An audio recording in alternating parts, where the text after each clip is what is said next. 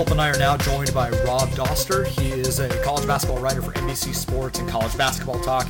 He recently wrote an article about Mike Boynton, Oklahoma State, and the sanctions that were placed against them last Friday. Postseason ban, loss of scholarships, fines. And he is joining us now to talk about the article and what comes next for Oklahoma State. Rob, thank you for joining us. No problem, guys. What's going on? How we doing? Oh, well, we're doing as best as we can, trying to keep a straight face during all this. Yeah, I hear you, man. It's wild. I did not expect Oklahoma State to end up getting the postseason. You know, it's.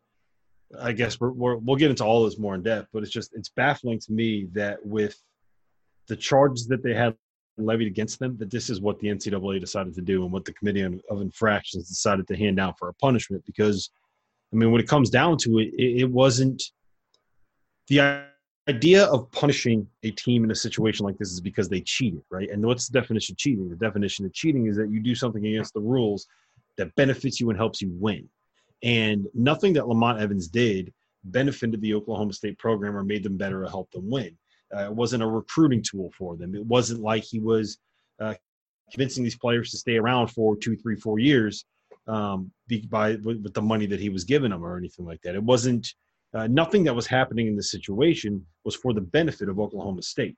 It was all for the benefit of Lamont Evans. It was also he could line his pockets. It's also he could have a little bit of extra spending money, so he could have a little cash on him, whatever it was. Lamont Evans did this for Lamont Evans. He did not do this for Oklahoma State. And to me, I don't understand how you're going to punish the program this severely when the violation that was committed was something that was not meant to benefit the program. It was simply a guy trying to line his pockets.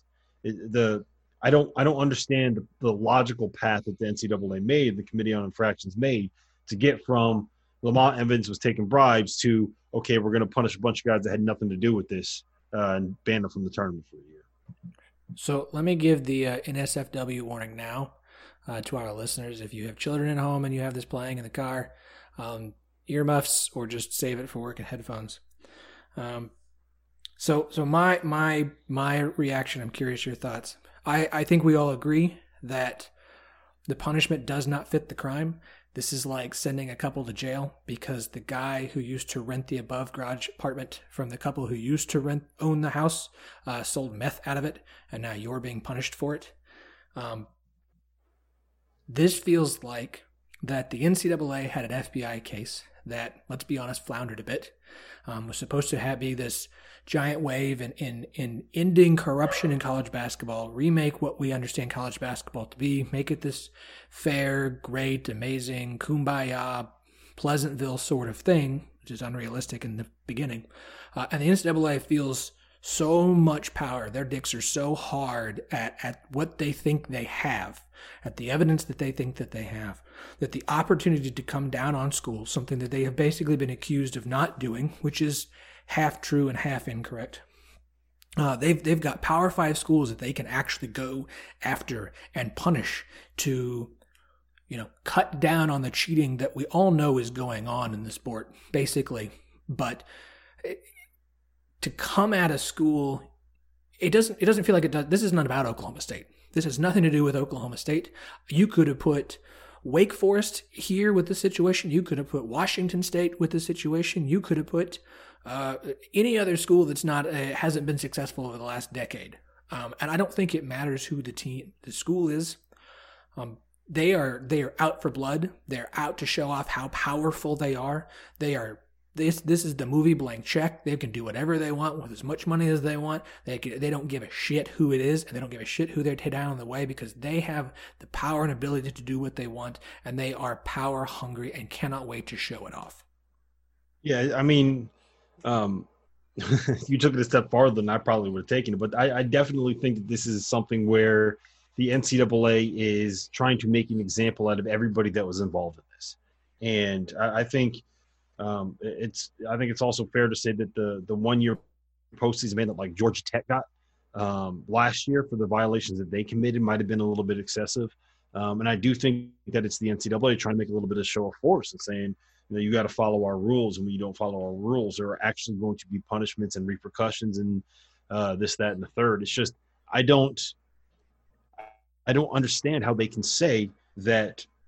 I just don't understand why it makes sense to come down with this level of punishment for the entire university as a whole, and for this entire athletics program as a whole, and for the basketball program, when what literally happened was one guy just trying to get rich himself, trying to make money for himself. And I mean, he wasn't even trying to get rich. It was what it ended up being, like $18,000, something like that. Yeah. Between like 18 and 22 or something like that. Yeah, so he took enough to like buy himself a used Dodge Charger, and that's basically what he was doing. And it was all for himself. Again, it was all for himself. Like you mentioned cheating, you threw the word cheating out there. And when I wrote this column, a lot of the responses that I got were people saying like cheaters need to be punished. Well, look, they weren't cheating.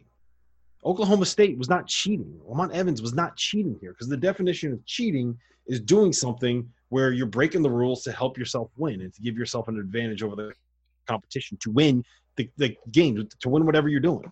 And that's not what happened here. Nothing that Lamont Evans did had any impact on stuff that actually happened on the court. All he did was take some money to try to exert influence over athletes that trusted him. And if we're going to be honest here, the people that were the victims of the crime, and yes, crime, literal crime that Lamont Evans committed, was Jeffrey Carroll and PJ Dozier. We're the guys that trusted him enough to listen to him when he said, you should go to these financial advisors, because he knew nothing about them beyond the fact that they were willing to throw some money at him to recommend them to players. And if he had known anything about them, then he would have known that Marty Blazer, the guy that was involved in this bribery, the guy that was giving him money, one of the people involved in this financial advisor firm, was a guy that had embezzled $2.35 million from a bunch of professional athletes for the firm that he ran in Pittsburgh. He's the reason all of this started. People don't realize that. Like, Marty Blazer was caught by the SEC and the FBI embezzling money to make movies with like Misha Barton and Devin Sawa. I'm not even joking. Like, he made some I think it was actually called Mafia. It has an IMDb page, and it had Misha Barton and Devin Sawa in it. And it was a total flop. He lost all this money, and he was caught by the SEC and the FBI, and he flipped because he didn't want to go to jail. And he said, I can give you college basketball. And then he met Christian Dawkins and kind of created this entire thing out of basically nothing. So this was not something where Lamont Evans was trying to better the Oklahoma State basketball program. He was trying to better Lamont Evans. He was lining his pockets, committing a crime against players on these teams to better himself. And I don't understand how let me phrase it like this. I don't know what else Oklahoma State could have done in this situation to prevent it, right? Like, maybe you don't hire him, but you know what? Every once in a while, someone's going to hire a guy that is going to go out and break a law, right? Like, are we going to punish like a university because someone in the athletics department gets a DUI? Like, that's kind of what this whole situation is, right? Like, are you going to punish a law firm because one of the lawyers was like taking bribes or something like that? Like, I just don't understand like how you get from this guy that committed a literal felonies. He did 3 months in jail, and I don't know how you go from, okay, Lamont Evans was doing something for Lamont Evans, to we're going to punish the Oklahoma State basketball program if it's anything other than we need to make a statement. And so that's where I'm at with it. So I know Joe wants to talk about players, but I've had another thought that's been going through my mind. It's this: Oklahoma State is as far as I understand, the only school that when they were given the notice of allegation, the level 1 violation, didn't appeal the violation in the first place. They said, we look at the evidence. This seems factual. We understand that this is what happened. We see no fault with us. We thought that it was more about him. So they skipped the appeal and put all the work and effort into working with the NCAA to come to what my guess is they felt was in good faith to come to a quick and swift conclusion so that they could move past this and it wouldn't be hanging over the program anymore. Because this has been going on for a few years now. Like, they want to be past it. So working with the NCAA to try and get past this, believing that the evidence showed that Oklahoma State, because the NCAA themselves said there was no recruiting benefit, that Oklahoma State didn't have a loss of program control. Like, Oklahoma State did not have a benefit to this. The only thing is that they happened to have him on staff for 6 months. That was about it. He was on staff for 18 months. He was the months. associate head coach That's right. for 6 months.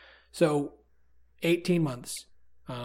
did this too, started somewhere else and brought it here. This is obviously more about him than about us. Let's work with him. And then they get this as the punishment for doing so. If you're anyone who has to do with the NCAA, like basically everybody else who's got a level 1 violation at this point, why in the world would you ever want to work with the NCAA moving forward if this is what they're going to do to a school that does look more like the victim than the criminal and try to do things the right way? Well, that's why everyone's thinking that Kansas is going to end up having just some massive violation and then or some massive sanctions. And the craziest part about it is that if you go back and you kind of listen to what the Committee on Infractions spokesman, I'm blanking on his name at the moment, like Larry Parkinson, I think his name Something is. Like that. He came out in one of the press conference, like phone calls, the conference calls that they had after all the stuff was announced on Friday. And he basically said the reason why Oklahoma State only got a 1-year postseason ban is because they decided to comply and work with the NCAA on all this. So it could have been even worse. You know, this could have been something where if Oklahoma State had decided not to be as forthcoming as they were, they might have gotten an even worse punishment. So when they have one level 1 violation, and they could have gotten more than a 1-year postseason ban if they fought it, and Kansas has 5 level 1 violations and is laughing in the NCAA's face and doing everything they can to fight this publicly. I'm assuming that lawyers are going to make millions and millions of dollars fighting this in court for Kansas. Like, what do you think the NCAA is going to do with them? Like, how can they go high enough on Kansas where it makes any sense? You know, Louisville committed their violations like while they were on probation. I think if you go back and you look at the calendar, I'd have to double check on this. But when the NCAA announced that they were taking down the 2013 national title banner, and the day that Brian Bowen actually committed to Louisville were like 2 days apart. Like, they got Brian Bowen 2 days after this announcement was made, and they got Brian Bowen in part because of that $100,000 deal. So they were negotiating all of this while the NCAA was announcing that they were going to come down and they were going to come out and take down a banner from Louisville. So, like, if that is happening, what's going to happen to Louisville? Like, how do you not hammer that program? So if you're going to hammer that program, and one level 1 violation that was not cheating, that did not actually benefit the basketball program, could have gotten you more than 1-year postseason ban if you did not help and did not be forthcoming with the NCAA. Like, how is it possible that they can reach a punishment that is in any way, any way similar to what Oklahoma State got for Louisville or for Kansas without like giving them a 15-year postseason ban or something like that? I think the best way to wrap it up is by saying that, like, the punishment here does not fit the crime. I don't think that Oklahoma State should like skate and get nothing. If they said that they're going to give them some recruiting restrictions, and like you lose a scholarship and you get 20 official visits instead of 25, or you lose like 3 recruiting days when you can be on the road, or whatever it is, give them some kind of those like random sanctions, pull a scholarship. That's fine. It's probably commiserate with what the actual violation was itself. You have to give them something. There was a guy on staff that was cheating. I said cheating. There was a guy on staff that was actually breaking rules. But I don't understand why they've decided to come down this hard. And here's the other part of it that really frustrates me to no end, is that the hardest thing for the NCAA to do is to actually punish the people that committed these violations, right? If you look at like Brian Bowen is gone, like Kenny Johnson is gone, Jordan Fair is gone from Louisville. Like, those guys are all in the past. They're never going to coach for Louisville again. They're never going to play for Louisville again. If Louisville gets punished, it's the new staff and the new players. Like, those guys are going to have to pay to face the brunt of the punishment and the sanctions for what people 3-4 years ago did. You know, it's the same thing with Oklahoma State. Cade Cunningham is the one that has to serve the punishment for what Lamont Evans did. And the hardest thing for the NCAA to do is to actually punish the people that committed these violations. Well, Lamont Evans, the one guy that is responsible for all of these violations, for everything that happened, not only did he get a 10-year show cause, not only is his career up in flames. Not only will he never be able to make anywhere near the amount of money that he was making to coach basketball ever again, he's never going to be a Division I head coach. He's never going to be able to do anything at the college level again. I don't think that he's going to be able to get an NBA job after everything that happened. He's going to have to find a new profession. And he did 3 months in prison. They punished the guy. The guy that was responsible got hit. His career is over. His life has been blown up. And it doesn't matter. They're still going to go out and they're going to punish Oklahoma State. Like, they got the guy. The guy that was responsible for all this got punished. Like, why are you also going to take an axe to Mike Boynton's, the program that he's trying to build and the career that he's trying to build? And I talked to Mike on Monday, and I basically told him, like, I feel bad for him because this was, I don't want to call it the make or break year because I think that's probably overstating it a little bit. But this is the year where you really build that momentum, right? You kind of, you're past all of this NCAA and FBI stuff. You don't have to recruit players that have other programs saying, why would you go to Oklahoma State? They're not going to be able to play in the NCAA tournament. You've got Cade Cunningham coming in. You've got shooters around him. Like, this is the year where you're actually able to start building your program towards what you want it to be and what you think it could end up being, at the top half of the Big 12 kind of a program, a team that consistently makes NCAA tournaments, a team that's in the top 25, every other year or whatever it ends up being. Like, this is the year where you really start getting it going in the right direction. And all of that is just set on fire if they can't play in the NCAA tournament. I think it's too early to really speculate on what Cade Cunningham would end up doing. But if he doesn't end up going there, which, I mean, it's certainly a possibility, right? Like, it's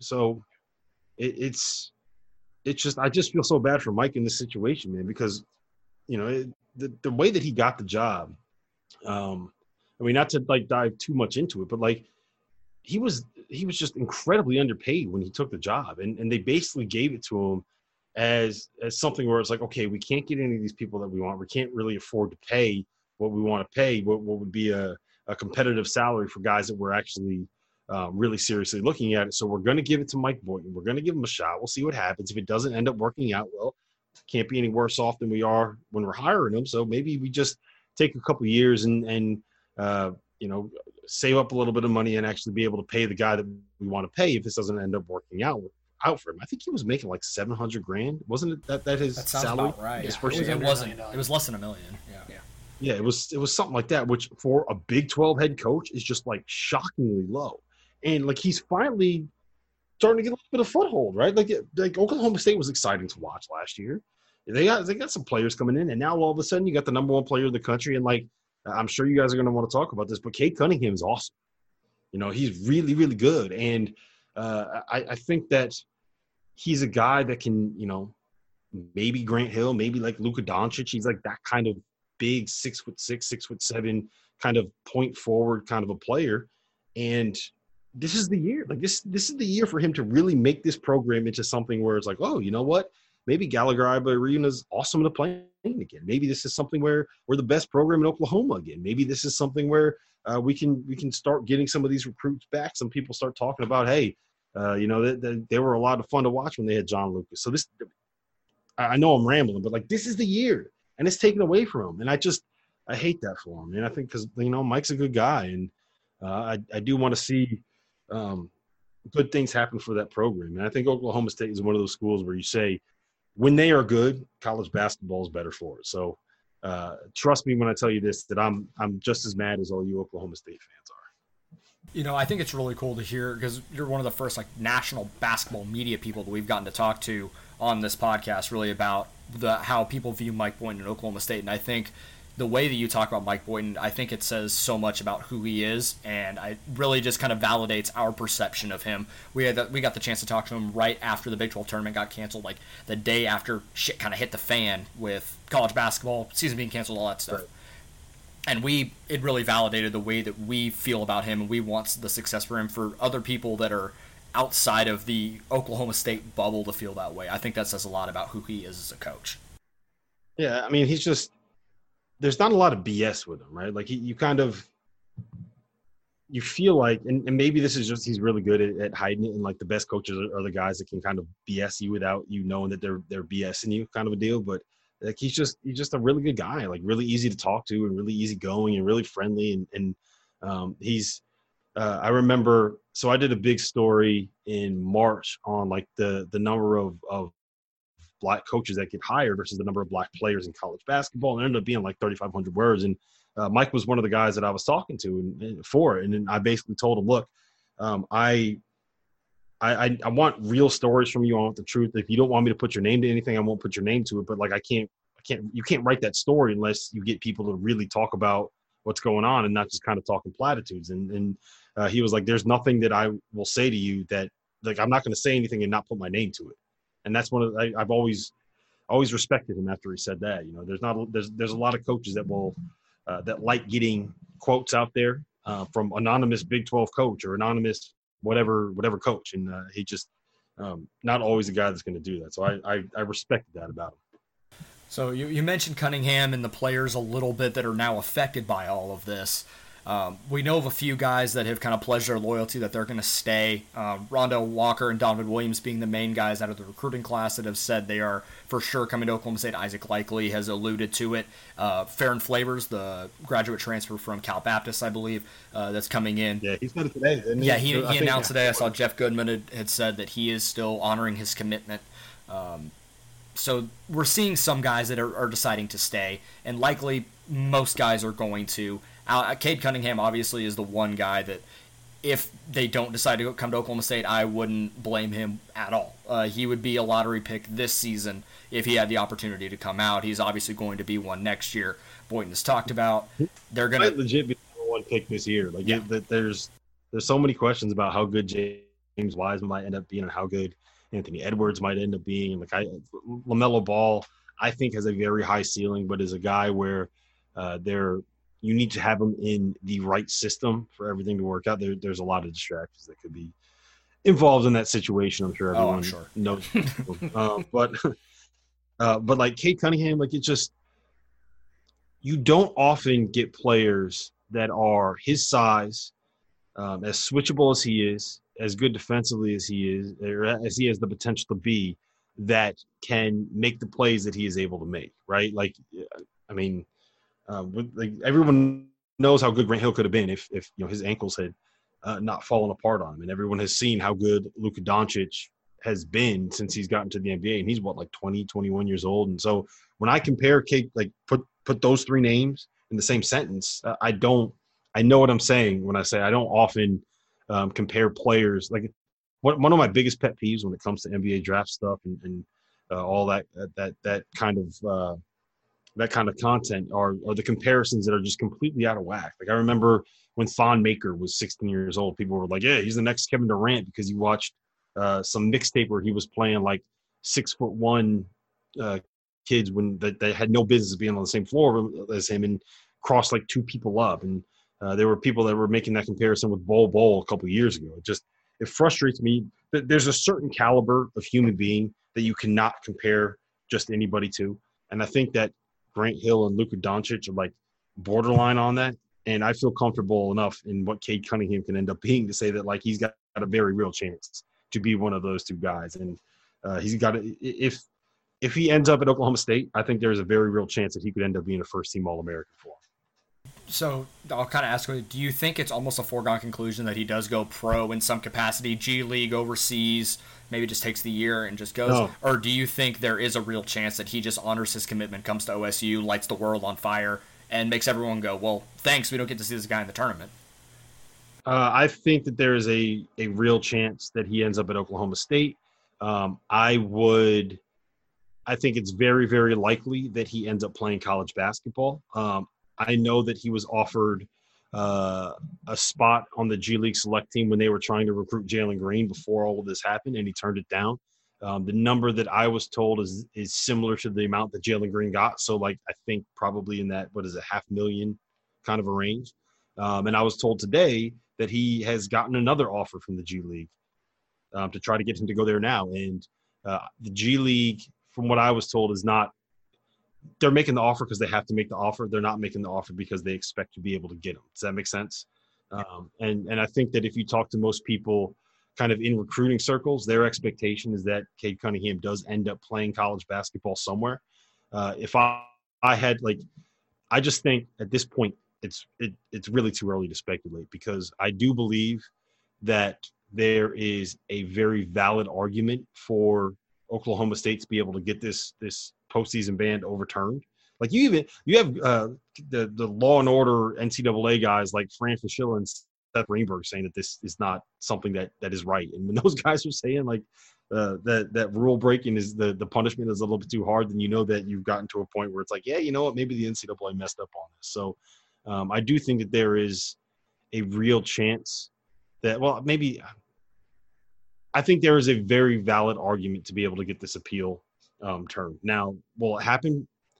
I don't know. If the NCAA is out to make a point, then they're out to make a point. No appeal is going to be able to do it. It's very hard, because the thing about it is, like, if you go back and you read the punishment that they gave them, the NCAA acknowledged all of this. They were basically like, yeah, you know what? We know you did everything that you could to help us. You did everything on the right timeline in terms of firing them. We know that there was no competitive advantage. We know that this wasn't cheating and this was just some guy out and making some money for himself, but we don't really care. We're going to give you a 1-year postseason ban. So it's difficult. Normally when you win appeals, it's based off of a technicality. Like with North Carolina, they were able to get away with the whole fake classes thing, because the NCAA has no leverage to be able to determine like what is a real class and what is not a real class. Like they don't want to get into the validating academics game, because there are things like accreditation services that are able to do that much better. So North Carolina said, yeah, we accept that this is a real class and we'll deal with whatever we got to deal with when it comes to our accreditation. And the NCAA had nothing, like they couldn't do anything about it. When it got to that point, there was absolutely nothing they could do if the school was saying that these were legitimate classes. And that is how, like, you have to have something like that, some kind of like legal loophole to be able to get some of these appeals won. Now, I think it's going to be very difficult to just say, you know what, we were punished too hard, and have that kind of a thing be something that convinces the NCAA. But I do think that there's a very valid argument. And you know, maybe I'm too hopeful on this, I guess, but I don't understand how there's the logical jump for me, you know, and I know I'm saying this again, but the logical jump for me to get from, hey, there was a guy on staff that was committing federal crimes and accepting bribes and lining his pockets, to, okay, we're going to punish this organization, or punish this basketball program that did everything the right way and the way that they were supposed to when they found out about it. I don't think that there's a logical jump there that I just can't make, but it seems like the NCAA has made it. And once you get to that point, I don't really know what you can do. Yeah, so it feels like OSU's going to have to lean on the points in the appeal that the penalty is excessive and are contrary to the evidence in the case, and that obviously you're also going to try and argue that Evans acted alone, his actions, as the NCAA said, because the appeal you can't bring to evidence, but saying that his actions didn't benefit the program, so how can you justify a penalty of this nature against the program? Well, the problem is the NCAA acknowledged all of it. I know, and that's the problem. Now, I know that the appeals board is not the same group of people as the ones who handed out the punishment. So your thin hope is that those on the appeals board maybe do agree with the idea that the penalty didn't fit the crime. The problem is it's still the NCAA. So how you know, which side do you really take? My question is, to me, the likelihood of the postseason ban being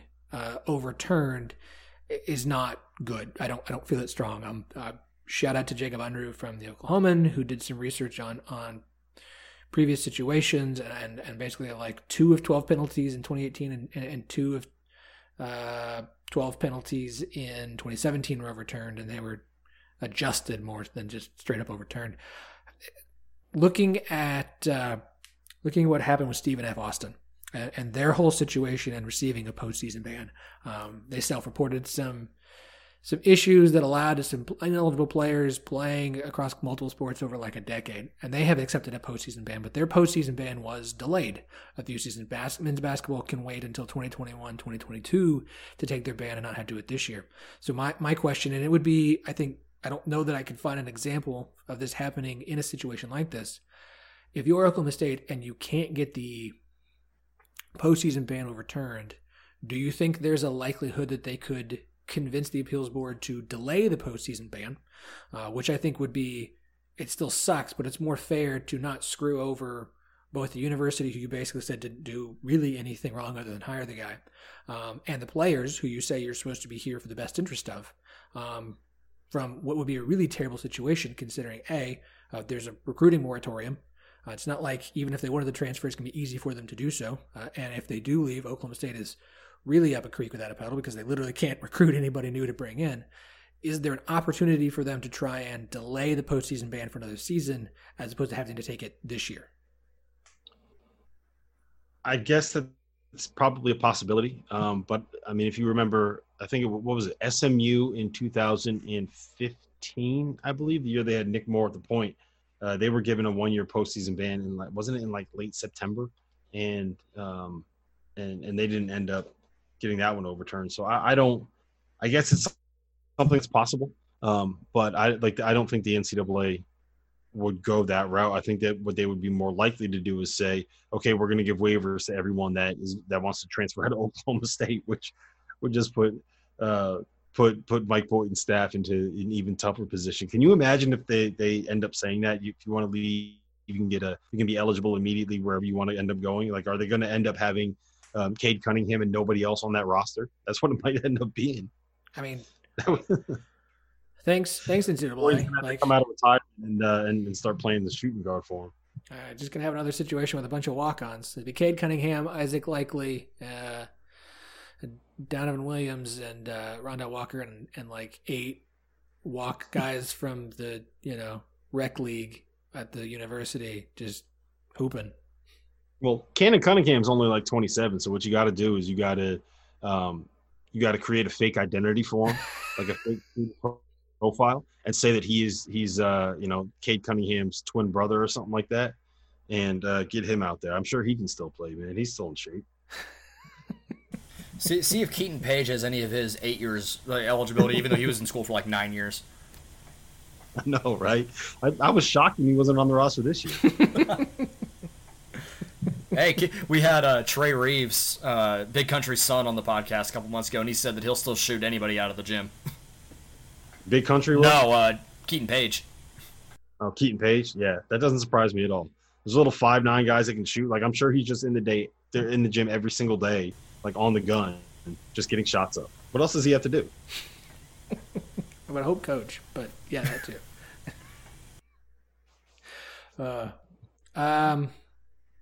Yeah, Rob, I think you've answered all my questions, and I have no fault of your own. I don't necessarily come away from this interview feeling any better than I already did.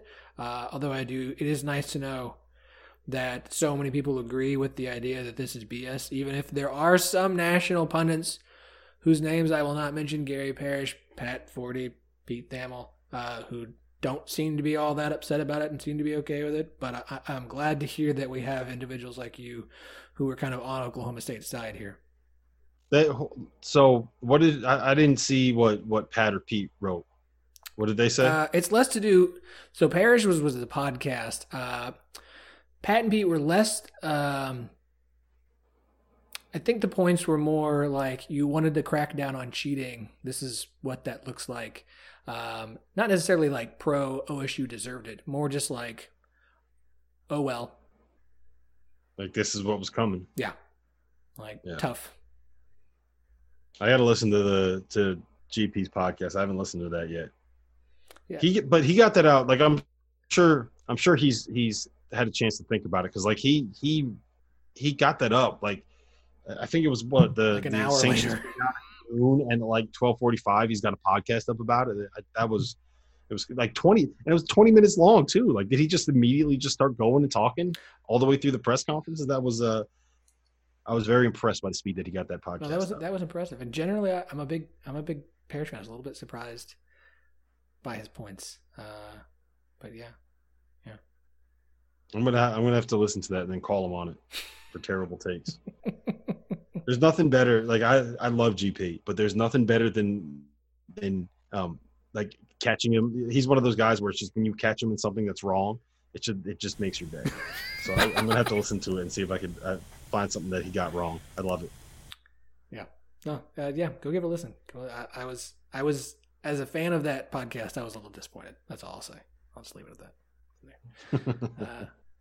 Rob, this has been awesome. Really appreciate your time. A ton of time. A lot of really interesting insight. Loved hearing your thoughts on Boynton, like a ton. I think we all agree. I almost think this has endeared, and his comments, and props to him for going on a variety of podcasts, including the one with Jeff Goodman, and being as open and honest about his feelings about this. I think he's only endeared himself even more to the Oklahoma State fan base, to the point that even with a postseason ban this year, he's just bought himself a few more seasons as a fan base being absolutely okay with him being the head coach, which is not something you usually expect to see when a school gets the penalties like this. So it is nice to hear some other national guys just have such a glowing review of your head coach. And the big thing I'll say is that you cannot. I think you still need to give another 3 years after this to really evaluate what he's gonna be and what he's gonna turn that program into. Because I think that you can make the argument that he's actually. It hasn't been great, and I'm sure that it hasn't been as good as he's wanted it to be. But I think he's done a pretty good job when you consider the fact that they were tied up in this thing the whole time, and he's had this potential for sanctions hanging over his head as he's recruiting this entire time. And it hasn't been the easiest go trying to build that thing up from the start. And I'm not saying that there's a guarantee that he's going to end up being as good as Eddie Sutton was at Oklahoma State. He could end up being a guy that flames out in 3 years and never really gets this thing going. But I do hope that Oklahoma State fans will give him some time, because I don't think they realize how tough it was to kind of get this program to the place that it is right now. It hasn't been the easiest thing in the world. So I hope that Oklahoma State fans do give him some time, and hopefully we'll have some good news on this. And what it'll be I think another 3 months, 2 months. How long does that take? I think it's 2 months. After the appeal. It's 110 days before it could be. So the earliest it would be early October, roughly a month before the season starts. And that's, who knows when that is, because they still got all the other schools appealing the level 1 violations to get through. So that's assuming it happens within 110 days. It could be longer than that. It could be March, but it could be April by the time we get to this. And it's well, thanks, never mind. Well, you know what, man? The season might not even start until next April, so at least you got some time.